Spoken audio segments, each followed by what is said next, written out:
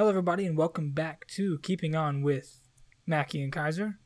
Tonight we are joined by Alyson. She is a doctorate student, getting her doctorate in occupational therapy, and she's also my girlfriend. And I'm Kaiser. I'm Mackie. Hey, I'm Alyson, I guess. Thanks for having me on, guys. Of course. Yeah, of course. welcome to Keeping On, the constant journey of our lives.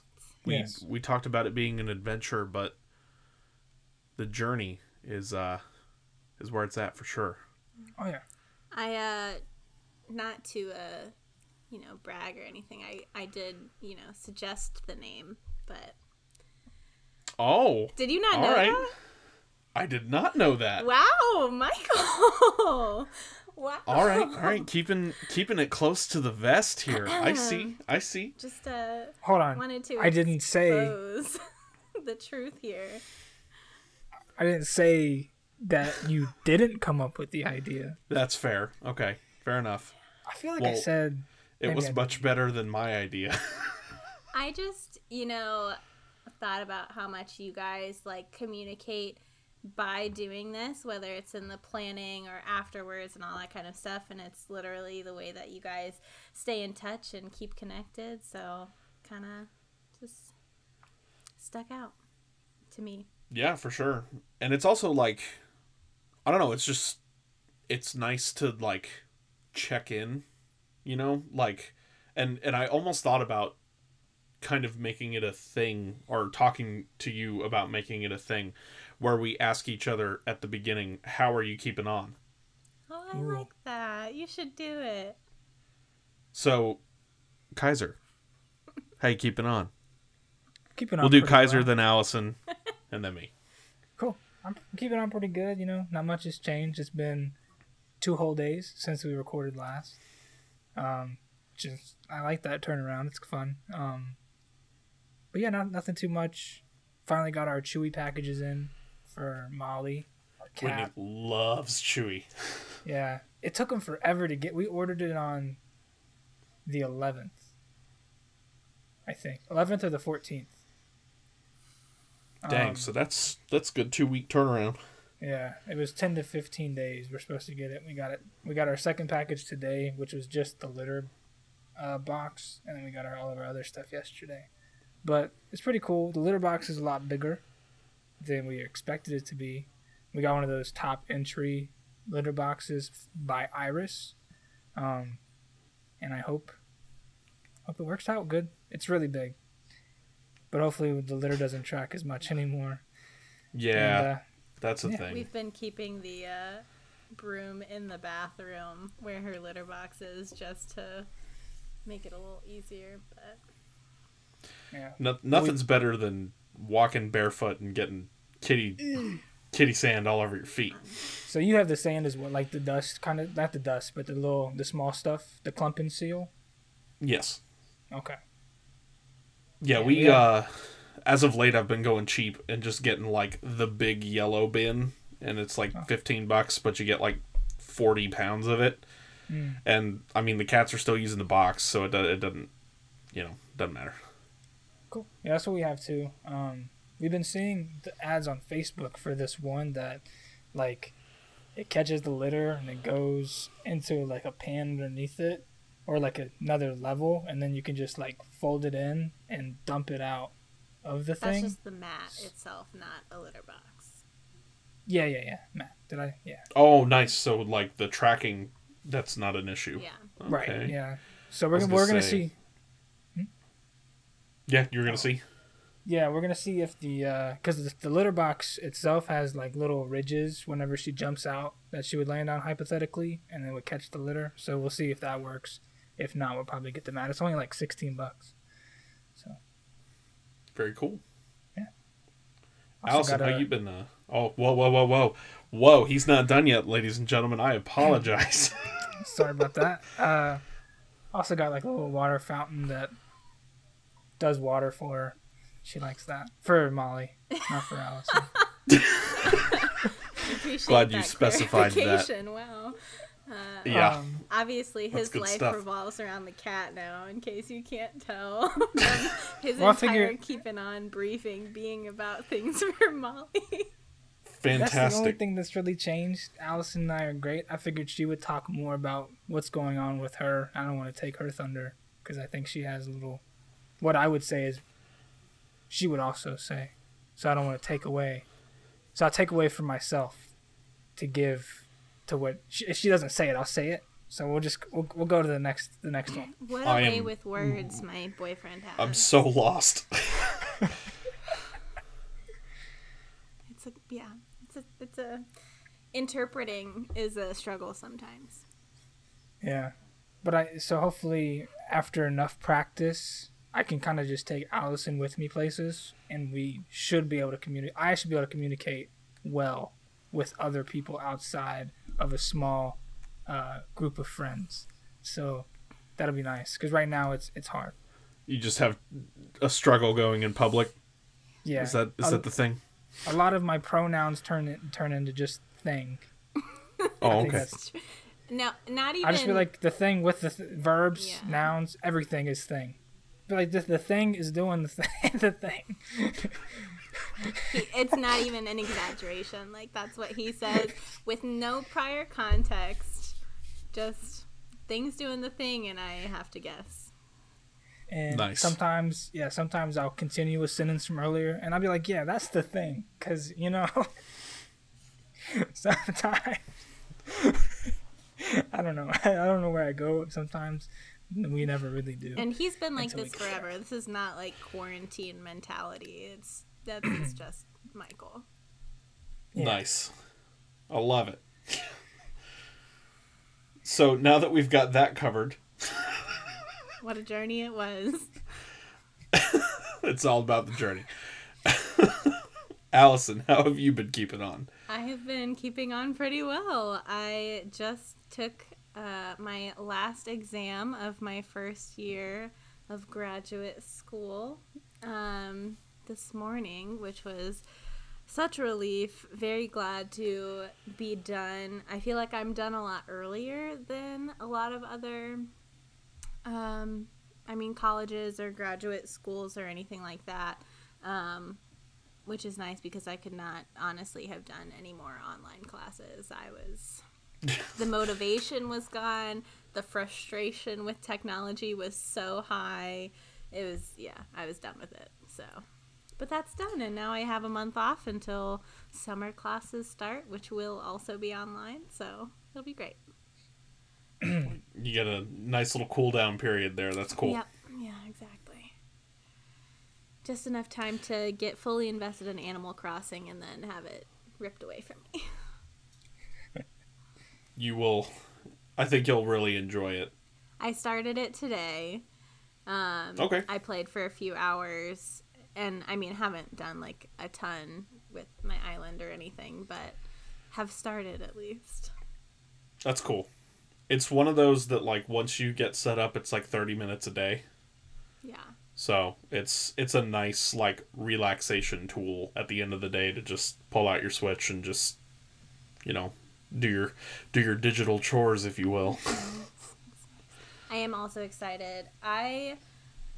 Since I was old enough to read them, I would read the entire Harry Potter series every summer. And so I started because spring break was just a stressful time. So I actually started over spring break, which was in March, and I hadn't been able to get very far because of school and everything. So I'm like almost done with book 5 right now, and I plan to spend the next couple days like reading it and just finishing everything. So That's awesome. I was going to bring up Harry Potter a little later because I want to ask you guys some questions. Ooh. That sounds That yeah. Oh, I've done a little bit of homework. Great. So well. How are you keeping on, Mackie? I am keeping on well. Just finished Waco, which I was gushing about with you guys. My buddy Alex recommended it to me. Oh my gosh, so good. And then have been like up until 2 or 3 in the morning every night playing Destiny 2. Oh my gosh. Which is apparently my new obsession. I tried this Google Stadia platform just to give it a shot and tried Destiny on it and was just like hooked. So been doing that for like a month. But yeah, doing well. The kids are great. Whitney's great. Got some cool things planned on the horizon with work and with, some of the people that I work with and things like that. So Awesome. yeah, good things are happening. Businesses are starting to open back up here and there. But with, still social distancing restrictions. Mm-hmm. I'm glad to see that people aren't like flocking back to businesses. So, it's just the world is slowly opening again, and that's kind of nice. But my world wasn't crazily impacted anyways, because I could just do my job online, and then like food places were still open. Yeah. So that was really important to me to, be able to eat out. That's valid. But yeah. Taco Bell, yo. Oh, absolutely. All right. Harry Potter questions. Okay. Because getting right into I it. feel like I just need to ask these, and I feel like I may have asked you guys these in the past, but it wasn't with microphones in front of us, and I've got to get it on record. So, I want to know your guys' favorite books in the series and least favorite books in the series. Oh gosh, that's so hard. And if you want to think about it for a second, I'll share mine.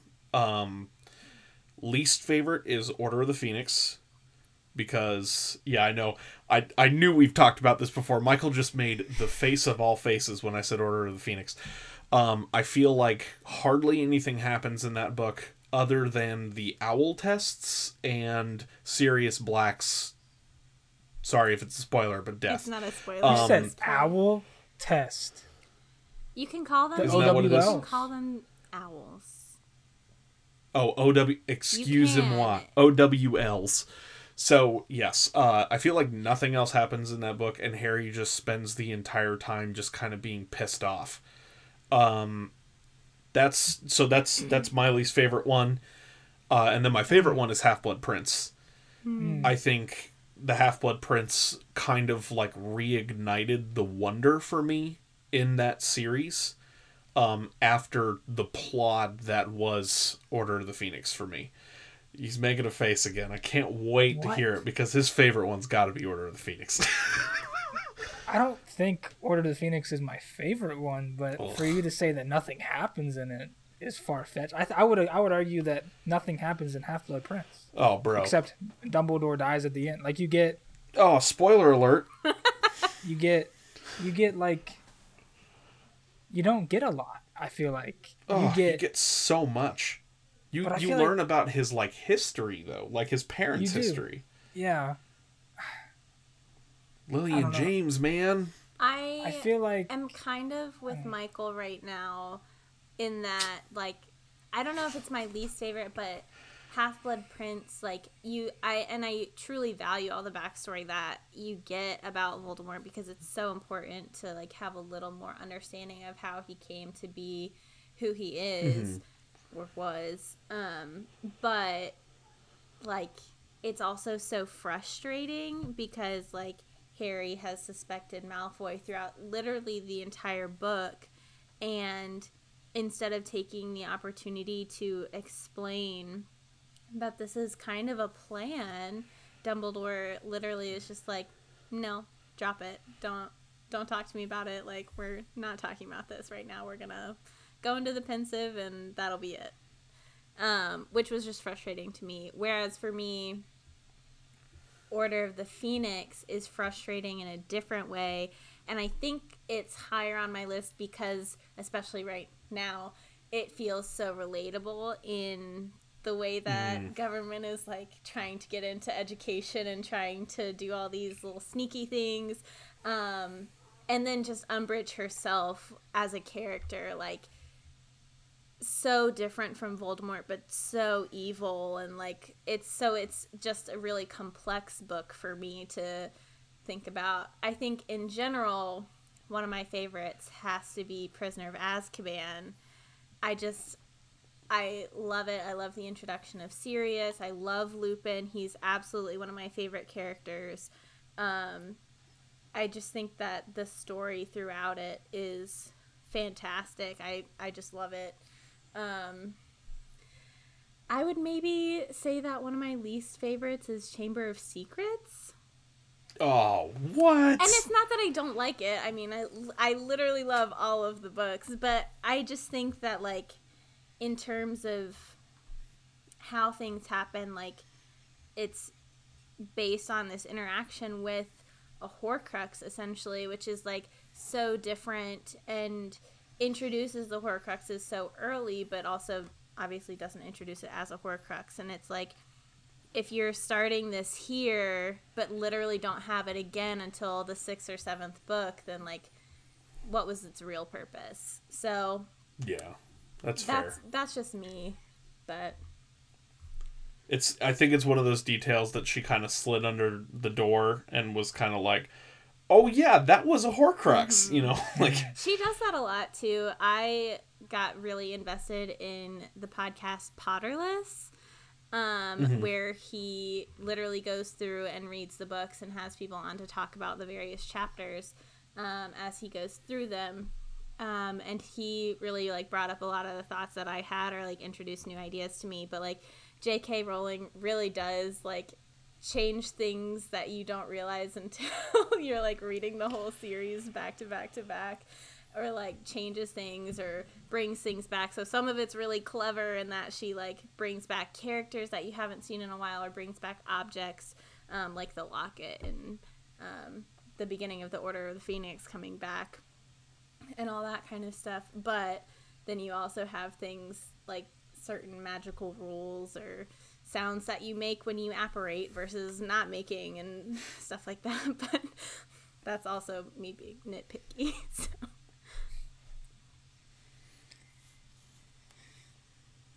Yeah, I think when you're building a universe like that, you start with book 1 and you're like, this is going to be a huge series. You're not going to know everything that you're going to come up with on, you know, the publication of book 1. So very true. There's a lot of expansion that happened, and that's totally natural. So So Kaiser, which one's your least favorite? I think my least favorite, I'm going to have to go with the Chamber of Secrets as well. And I think that's just because I would either pick the Sorcerer's Stone or Chamber of Secrets, but I can't pick the Sorcerer's Stone because that's where we're introduced to the Wizarding world. I think if you go based on the books, obviously they get better as she develops herself as a writer. So naturally the first two would be worse, but I can't pick Sorcerer's Stone because you get introduced to magic. You learn about Hogwarts. You just get so much new information. But Chamber of Secrets, kind of just the way that Alyson said, just the way that everything happens in it just seems, I don't know. It seems to, now that I read it, it just seems like too systematic, I think. Like everything just kind of happens as you go through the thing. Like there's another attack, then like 2 chapters, 3 chapters, another, and then, I don't know. And then my favorite book, what I would probably say is Goblet of Fire, which they ruined the movie for. You didn't like the movie? Because it should have been 2 movies. It should have been. We cut out the World Cup, cut out 3/4 of the maze, and that was just dumb. But something that I want to point out that I didn't think of until just now when we were talking about the Horcruxes is that there are 7 Harry Potter books, and in the magical and like the magic world, 7 is the most magically powerful number. Which I'm sure everybody else is like, oh yeah, duh. But I just thought about that just now. Well, it's also biblically, it's the number of completion. Yeah. So true. I don't know if she was playing on that or if she was just like, nope, this is what it is magically. But I don't know. I completely agree with the fault on the Goblet of Fire movie. Like they spend 8 minutes total on who Cedric Diggory is. Yep. And then it's like this monumental death, and it's like, yeah, but this dude was kind of a jerk, and then he did one redeeming thing, and now we're supposed to like mourn his loss. Like what? But in the books, she does such a good job of like basically with his death, and then like seeing him later on in the story and things like that. Well, I guess I'm moving into the play, not necessarily the books. But Cursed Child. What do you guys think about Cursed Child? I mean, I've only read the screen or the playwright, whatever you call it.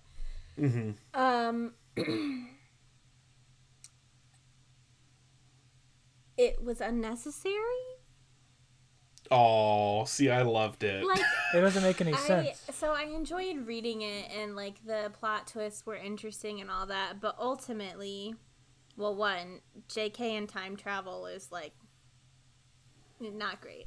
Right. But beside that, like the fact that, you know, these things happen and then going back in time to change it and all that and how it changes the future. And I thought that was a cool concept, but also ultimately everything just goes back to the way it was and nothing actually changed. And so like, I think that's where I struggled with it, is that like, it wasn't even like in Prisoner of Azkaban where the time travel, you literally see people in two places at once, which is also weird. But you kind of like understand the impact of it more, I feel like. Whereas in Cursed Child, it's just nothing changed. Yeah. There's also very little character development to like Harry's son kind of realizes that, oh, I don't need to be a mopey kid anymore, but that's kind of it. But yeah, I'd love to see it. I think I would have a like more visceral reaction to it if I saw it as opposed to just reading the you know, the manuscript. But I don't know. I love that universe. So like, and I know you guys do too, don't get me wrong. But any more of it that I can get, I'm like down for. Yeah. You know, even if it's not like the pinnacle of, you know, what we're looking for here. So that's fair. Yeah. If you, What were you gonna say? This is just a question. So, because I think my answer is different for this specific question than in terms of books. If you had to pick a favorite scene from the books or the movies, which one do you think would be your favorite scene? I gotta think about it. Okay. Should I go? You got one? Yeah. Yeah, I was gonna say, if you've got one, go ahead. So for me, and I think that really a lot of her dueling scenes are just fantastic. Anything where these big duels are happening. So like in Goblet of Fire when Harry's dueling Voldemort, in Order of the Phoenix when Voldemort's dueling Dumbledore, which is just incredible. And then in Book 7 as well when all the duels are happening, but especially the final duel, and even with Molly Weasley and Bellatrix, like I think those are all fantastic. But I think my favorite is definitely in Order of the Phoenix with Dumbledore and Voldemort. Just like the pure like magical power that is happening throughout that, and like it's like Dumbledore unbridled, which you very rarely see. And you know, JK just writes it in such a way that like I can see it so clearly in my head, these statues jumping to life and all this kind of stuff happening. So I loved the back and forth and the magic of it. Yes. Before you said that, and I was like, that's what I'm going with. And it's great, but I think they ruined it with the movie. I think the movie was still cool, but if you like go and read that scene in the book, like you said, the statue's coming to life, blocking Harry. He uses, or Fox appears, catches the killing curse, like just like the pure magic that you see unbridled, like you said, from Dumbledore, and then just like both of these monsters going at each other, like monster, like not bad, but greatness is going two beasts. It's great. And then in the movies, I think what they did do well is I think they didn't have like a soundtrack playing during that, so like it was silent and you just heard the spells, which was cool, which made it like more captivating and powerful. That's super cool. You guys are gonna think my scene's lame then. You like what you like. So yeah, fair. My favorite scene, I think, out of all of them, and I think it is in Sorcerer's Stone. Yeah, it has to be. It's Harry's first Christmas. Yeah. When he comes downstairs and Ron is like, shoving his face full of chocolate frogs, and he's got his, his mom's scarf wrapped around him that she knits him every year and stuff, and he's like, well, come on then, you've got presents. And he's like, I've got presents. Like, just seeing kind of Harry evolve from that, sheepish kid that's been living under the stairs his whole life, to, actually understanding and knowing that he's loved by this family. And then, he gets his Nimbus 2000, and like in the movies, I think they play it off perfectly where he just looks up and McGonagall like smiles and nods or winks at him or something. And I'm just like, like,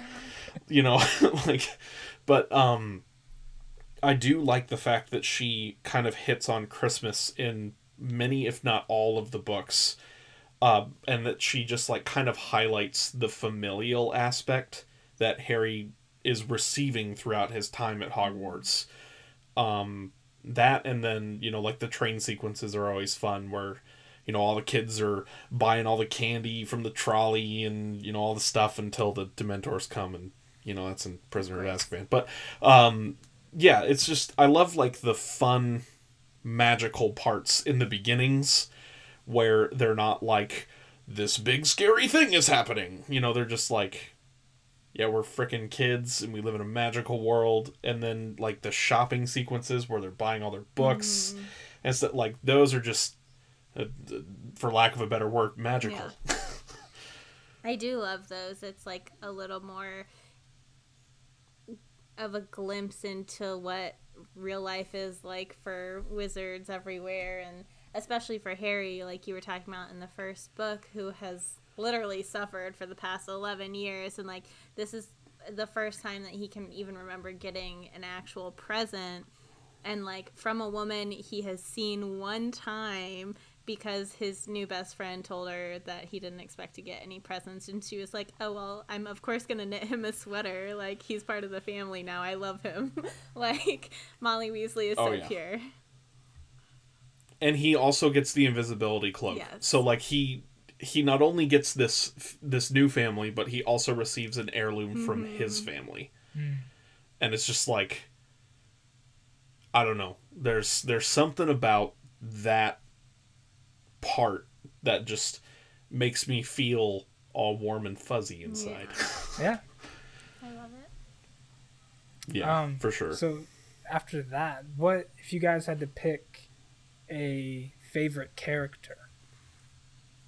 Who's your favorite character?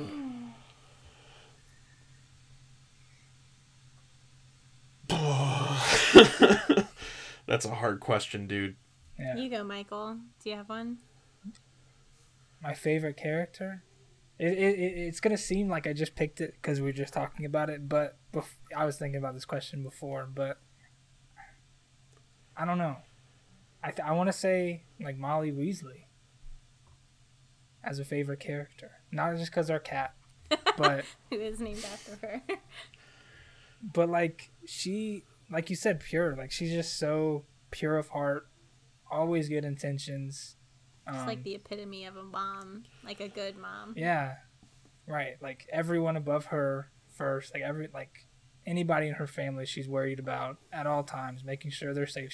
She literally has a clock that we never see in any other wizarding house that we go into, of where her family is and like whether they're at home, traveling, in mortal peril. Like she knows the status of her family members at all times. And like you said, she met Harry once just because he didn't know how to get onto the train, and then she gives him a gift every year.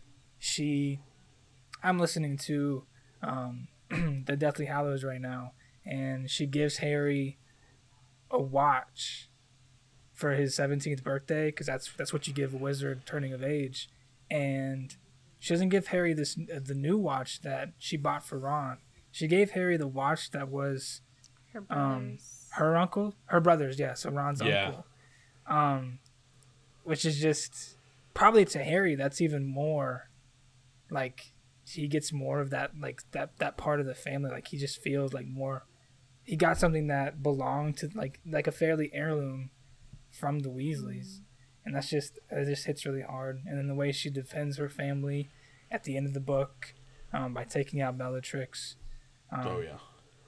Yeah, she's just, and then, yeah, there's just so many points in the books that she just is the mother that Harry never had. And she just does it without hesitation and without even thinking about it. And I'm sure she doesn't even realize what effect that had on Harry throughout the series. So yeah. Good one. Yeah. She's awesome. She is. You got yours, Alyson? I am torn. I really love Jenny Weasley. She was so poorly done in the movies. It like hurts my heart. She had like no personality in the movies. But in the book, she is just like a rock star to me, and she's like sassy and funny and like strong-willed. She has no issue standing up to bullies, defending the people she cares about, and does a killer bat bogey hex. Yeah, I think, she's a character who, even though she's considered a minor character, like, she still has a big impact. And she's someone who I really respect because she's honest, but she's not fragile, and, like, is still willing to make the sacrifice to, improve everyone's lives, like, for the better. So I just really respect her. I like her a lot. Plus who she is to Harry and everything too. Like, yeah. Good choices. Mine's McGonagall. Yes. Love McGonagall. Just because she, there's not a time where she's not portrayed as just like the ultimate witch. Yeah. Her duel with Snape, big fan. Oh yeah. She can turn into a cat, which is amazing. But also just like, and she's the head of Gryffindor House.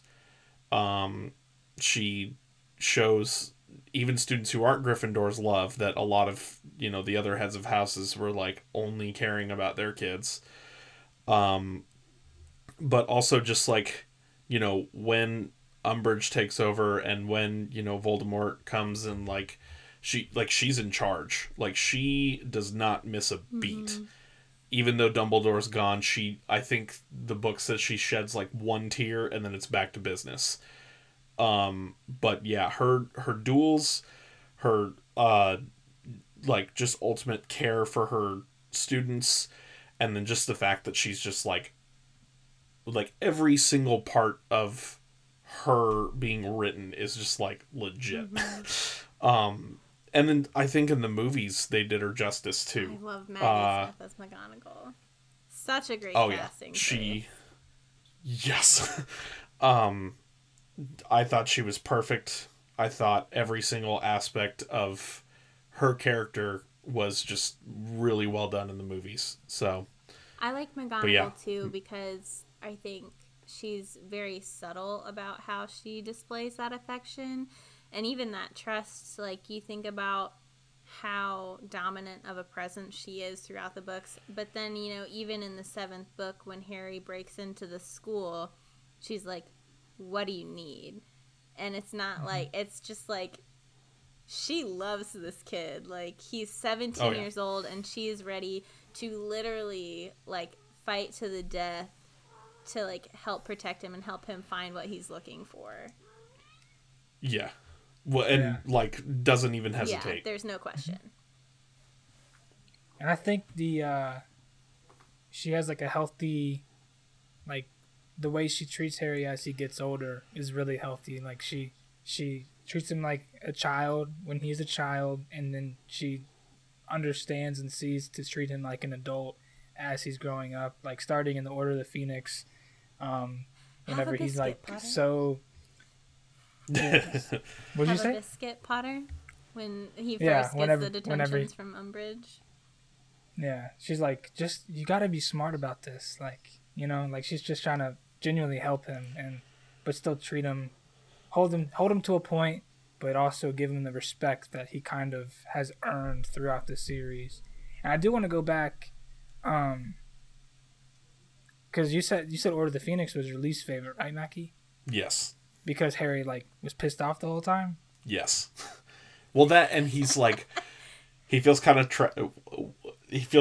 What? You guys are both laughing. I'm laughing at Michael's face right now. Sorry. Yeah, he's got something up his sleeve. I can't wait. No, you go ahead and finish what you were saying. Well, he feels trapped, and he's just kind of like plodding around like, well, this sucks. This is a sucky situation. I want to go out and fight, and they're not letting me. Yeah. Well, okay, so be in his shoes for a second. He wins the tournament. Him and Cedric do the honorable thing, winning together. Goes to the graveyard. Cedric gets killed right in front of him. No hesitation. He sees just the pure, like, violence that Voldemort brings. So he sees that. He survives that. Brings Cedric back. Has proof that Cedric died. Right? Nobody believes him. All of his 5th year. He just fought Voldemort and X amount of Death Eaters and got out and was able to tell the story. And nobody believes him, and he's being treated like this liar who doesn't get any credibility, even though he's fought Voldemort, what, 4 times now he's faced him? Yeah. So, or 3 times. So, like, I'd be a little depressed too if nobody believes me. People in my own Gryffindor house don't believe me, you know. And then you have Umbridge coming through and just shaking up the whole way that Hogwarts is. But then he gets a little bit of hope with Dumbledore's army.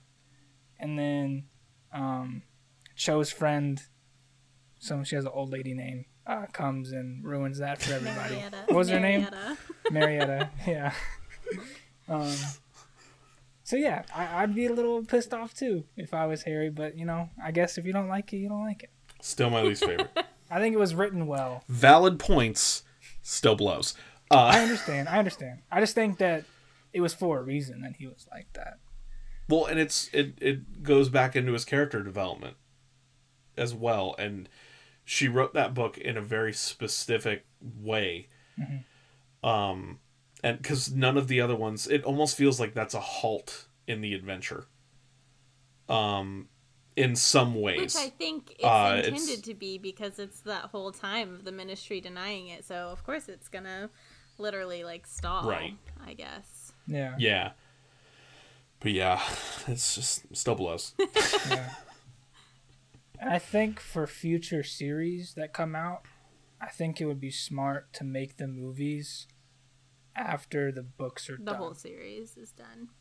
Mm. Yeah, because I think we see it, like you said, with Cedric not being developed, because he's mentioned in the 3rd book. I think in the 3rd book, and then we see him in the 3rd book, but it's a different actor. So like just having that full story to know what all you need to put in the books I think is a big point. Also, Right. changing details that might be minor but are still big, like the Patel sisters being in the same house and not being twins. That's weird. Also, Lavender Brown was black in like the first 2 movies, and then they changed her to a white actress. Yeah. Yep. Which, Once she I guess got I more of an understand important role. yeah. So it's just it's. I know I can see why the changes would happen, but you gotta. I think you should wait to see all the details before you try to piece together a puzzle that, especially we see in the Half-Blood Prince, this puzzle was getting put together at the end, for the end, during the beginning of the series. So See, that's why I love the Half-Blood Prince. It all fits together. what happens during the Half-Blood Prince? We see Voldemort's. We see Chapter 1 of Voldemort. Let's just read But, the like, book really quick. Let's do it, yeah. I feel like Half-Blood Prince, you miss a lot of the conflict you get in all the other books. Like, there's really no opposing force in Half-Blood Prince until the end of the movie. Well, You if have- you just watch the movie, Michael. The book. Because you have the mystery of what Draco's doing, which, like, okay, somebody gets poisoned. Ron gets poisoned. Angelina No, gets... it's Katie. Well, it's the same Oh person. my God. Katie gets cursed. I'm just kidding. But, like, You that want kinda to know who happens. the bad guy? That You kind of want to know happens. who the bad guy is? It's Voldemort. It's always Yeah, Voldemort. but like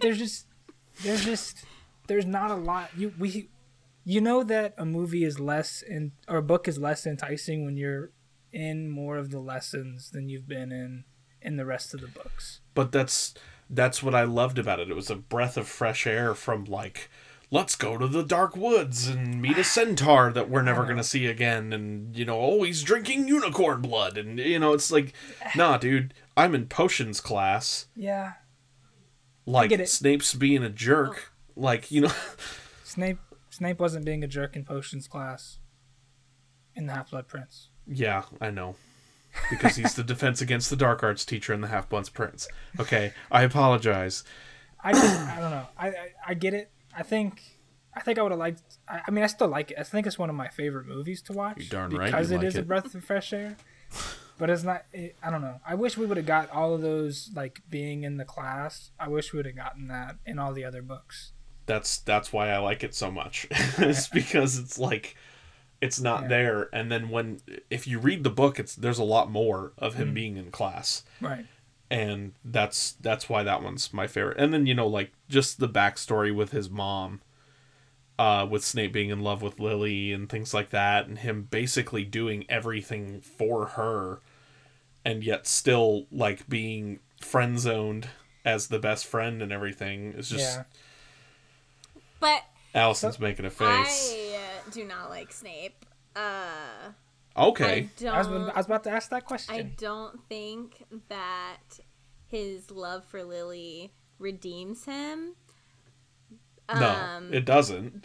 I feel like it was a very possessive kind of feeling that he felt toward her, that he was owed her, that he deserved her,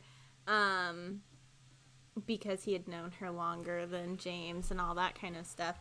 And then, you said he was friend zoned, but also, like, she had told him, like, you're hanging out with people who are gonna be Death Eaters and, like, are proud of that, and I don't, like, know how you can be friends with them, like, they're bad people. And his retort is just like, well, you're friends with James, and she's like, James is an asshat, like, no. Right. And, like, obviously we all know James turns a corner, but Snape doesn't really, and he just goes off the deep end. So I don't know. I am not a Snape fan. I don't think his love redeemed him. He protected Harry in book 1 or whatever from Quirrell and whatever else, but, like, also he was super abusive to Harry and to other Gryffindors. He was abusive to Hermione, to Neville, like, just a really bad human being, in my opinion. Yeah, he paid retribution for Lily's death. That's all he did, and he was the cause of her death. or Yeah. the Potter parents' death. So like, I think he just paid retribution for it. Like, that's all he did. He was still abusive to Harry, like you said. Like, he's literally treating an 11-year-old boy terribly because of the relationship he had with his father, whom he had killed. No. He's bad. Yeah, that's fair. Were you a semi fan of Snape before? Not necessarily like fan of Snape, but it like his death in the Half-Blood Prince solidified. Huh? He died in Deathly Hallows. Sorry. My bad. Sorry. Dumbledore dies in Half-Blood Prince. Right. That's my bad.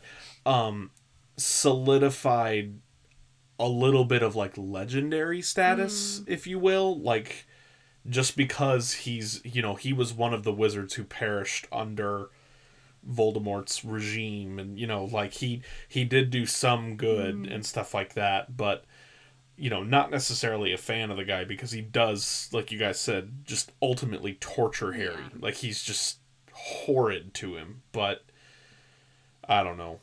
Love me some Neville, though. Love Neville. Snape is definitely a complex character. I don't know if JK has described him as, like, fully gray. I don't know if I agree with that, but I do understand the complexity of his emotions and, like, what led him to do certain things over others. I just don't think that they're all justified. Yeah, that's fair. I like to think also that if Voldemort would have interpreted the prophecy in the same way but chosen Neville's family instead, Snape would still have been his right-hand man, and he would never have gone to the side of good. So I just think to change sides for one person maybe doesn't make you great. So that's an interesting point. Fair. Yeah. That's all I've got. I don't have any more questions. Well, we talked about Frozen 2 on our last episode. Oh yeah. Let's finish this with Frozen 2 because I made Michael watch it while we had dinner tonight. Right. Yeah. So I didn't waste my time. We have to talk about that. You I may have watched it again today. So then we're all fresh. It's great. Nice. Yeah. Yes. So better than last time? Yeah, I think it's better than Frozen 1. Thank you. Just, it's so good. I struggle. So my thing, I struggle to say one is better than the other because to me they're so different. And I said this to Michael last night after you guys had finished talking about it, just because, like, I think the concepts of what they're exploring are so different. So one is literally, like, acceptance and coming into your own and that kind of thing. And even then, it's very complicated. And then the second one is super just emotions all over the place for all of these characters. Oh, yeah. And so I appreciate, like, the maturity and that kind of growth that you see in the second movie. But I also still, can't not love the first one. Oh, yeah. The first one is still gold, but I think the second one edges it out. And I'm not like it's vastly better. It's just I think it's a more cohesive movie overall, like thematically, than the first one was. Elsa's growth, and I always, I'm sure Whitney hates it, but I always comment on the fact that when she's walking in like the place that's all frozen and she's seeing all of her memories and stuff, when she sees herself singing Let It Go, she shudders. She's like, oh, no thank you. Yeah, she's like, all right, let's stop that. Like, that to me is like just it's subject of her character growth.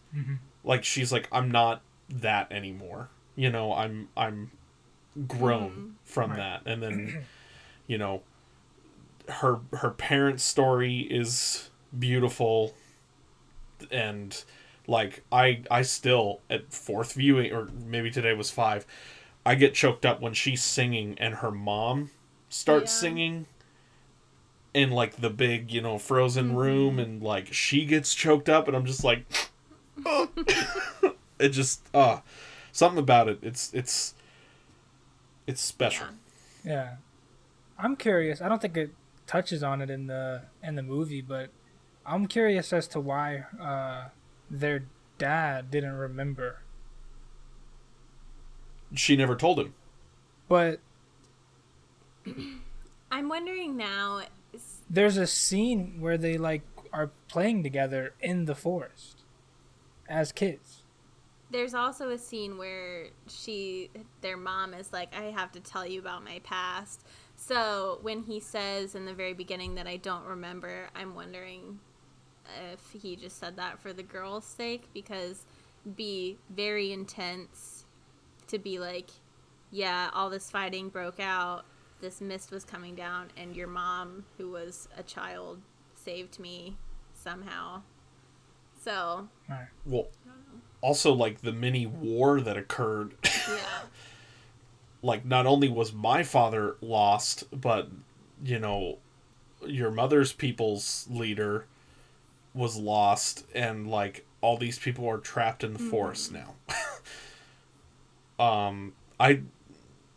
I think there's credence for him being facetious there, but for some reason Whitney kept telling, like, she told me the second time she watched it, she's like, yeah, he doesn't know that she's the one who saved him. Yeah. But how could he not? Because you're right. There's the scene where she's like, I need to tell you about everything. Right. So it doesn't make sense. So maybe there's something we're missing, or there's something that they're going to put in. There's going to be another Frozen. Yeah. I don't know. Or maybe... I need one of those. Maybe... Put it up on my wall. Yeah. Or maybe like the trolls have some part in that, where his memory was altered in some... I don't know. It's weird. I don't know why. It just doesn't make sense why. But they also were not in the movie at all.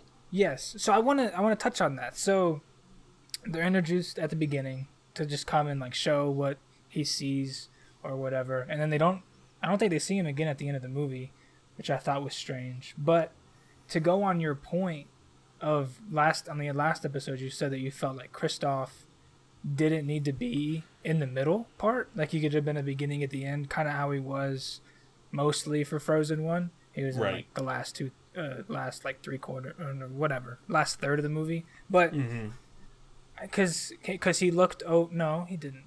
Where was Kristoff? Wait, Kristoff was in the first one, right? He was in the first movie. Was he there for the whole adventure? With Anna, pretty much. He's there as soon as she walks into Odin's shop.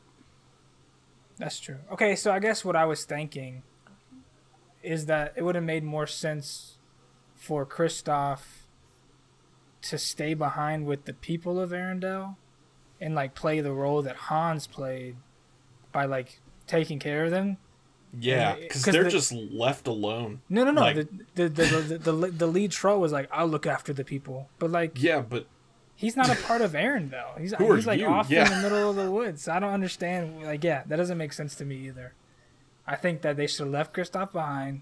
He'd do his thing, take care of the people. When they come back, he proposes, and then we end with a marriage again. Or not again, we end with a marriage, another celebration. Also, the coronation, we didn't get to see the coronation, which is weird.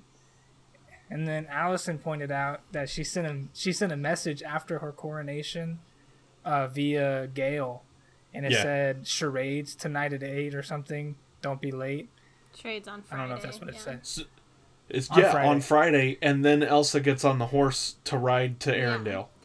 Oh, I didn't think about that. Like, why would she go unless it would take her until Friday to get there? Unless, well, that's also a good, yeah. Or unless it took Gale that long to bring the message to her, which, if you're the freaking wind... No. But also, what Alyson pointed out to me at the end of the movie was like, so she can't miss charades, but she can miss the coronation? Like, she wasn't at the coronation if that's the case. She hasn't been back to Arendelle. Yeah. That doesn't make sense, you know? She missed their wedding. Nuh-uh. Were they married at that point? Or had they not gotten married yet? When did they get married? I thought they were married at the end. Are you just assuming she hasn't been back? Yeah, like, no one's seen her. We didn't see her go back, yeah. That's true. We didn't see her not go back, also, maybe. I don't know. The timeline at the end is very weird, if that's the case. I also don't like Kristoff's whole, like, you get this for 1 hour. Like, dude. It's dress clothes. You can deal. Yeah, that's what I'm saying. Like, you bought dress clothes at the beginning of the movie. Also, you're literally gonna marry, or if you haven't already married, a queen. Like, it's gonna be expected of you. Sorry, not sorry. Yes. Yeah, I think they wrote Kristoff in a way, you know, like a stereotypical boy. Oh, for or sure. Just a stereotypical bro, you know. So I guess that's just what they were trying to play off of. I don't think it worked well. And then like Olaf like jumps out of the clothes. He's like, "Oh, you can last that long? That was terrible." I don't know. It was just weird. The whole thing at the end is weird. Yeah. It's got a weird structure at the end. Like the journey's over, and then they're just like, "Okay, we're done." Yeah. Like, how do we wrap this up? Yeah. Right. And then whenever she turns the water spirit into snow so she can ride it on land, I feel like it was faster for her to ride through the water. But I don't know. Maybe the water spirit likes to ride on land. I don't know. It's just interesting the way that the movie ends. Yeah. But it was good. I liked it. I got to rewatch Onward now. You did that for me. So, yeah, now I got to watch Onward for you because I thought it was good, not great. We covered that in the last episode, but I don't know, I wanted so much more from it. Yeah, I think I guess you just have to be in the mindset of what it is, and then maybe it's better. I didn't really know much about it going into it, so I didn't have any expectations. So that might have helped me with it. But yeah, I guess knowing that it's not going to be this epic tale might make it a better watch for you. And I hope it does. And I hope you get to see those little details that they put in all throughout the movie. I think you'll enjoy it. Yeah, for sure. Faux show. Yeah. Huh. Well, I guess that's everything we have for this podcast, yeah? I guess so. Alyson, it's been fun to have you on. Very much enjoyed this experience. I hope I qualify to come back another time. Oh, yeah. No, I don't think. No, yeah. Yeah, sure. Whenever you'd like, we are available. Yep. We post the podcast 4 times a week. So yeah, okay. You got 4 days in the week. It's the same episode every day. No. As often as we can record, we're going to record. Yeah.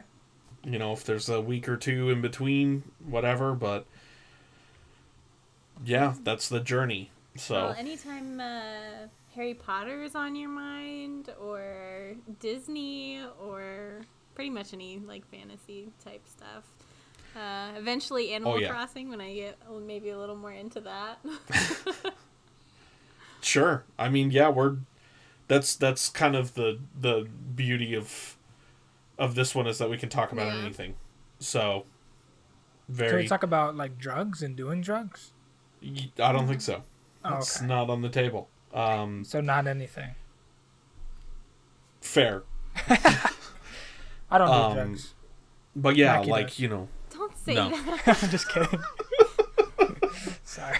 An ibuprofen once every 3 to 4 days. If Just I'm one? feeling, no, let's be real, it's more like 4. The scratching Good post. cat. Yes. For those of you who can't see, Michael and Allison's kitty cat is actually scratching her post, which is something that most cats never do. Matthew speaks from It's great. experience. Yes. Yes. We spent I think $100 on a big old thing, and the cat like sneezed at it once and then never looked at it again. So dang, that sucks. It's you live and you learn. So all right, Molly had... Sorry, go ahead. No, you guys went the right route getting the small one. Yeah, we'll see. Yeah, Molly hasn't gotten up on the back of the couch yet, so she might not be a climber. I don't know. I would assume Give it time. Oh, okay. Oh yeah, she'll be on top of the fridge soon. Yeah, she likes to jump. She gets on top of the, and then pause the TV. She likes. One time she jumped up on the TV, like she was like stretching on it, and I was like, no. I got scared. Very scared. All right, guys, thank you for joining us on our latest episode. We hope you enjoyed it, and we will catch you guys on the next one. See you later.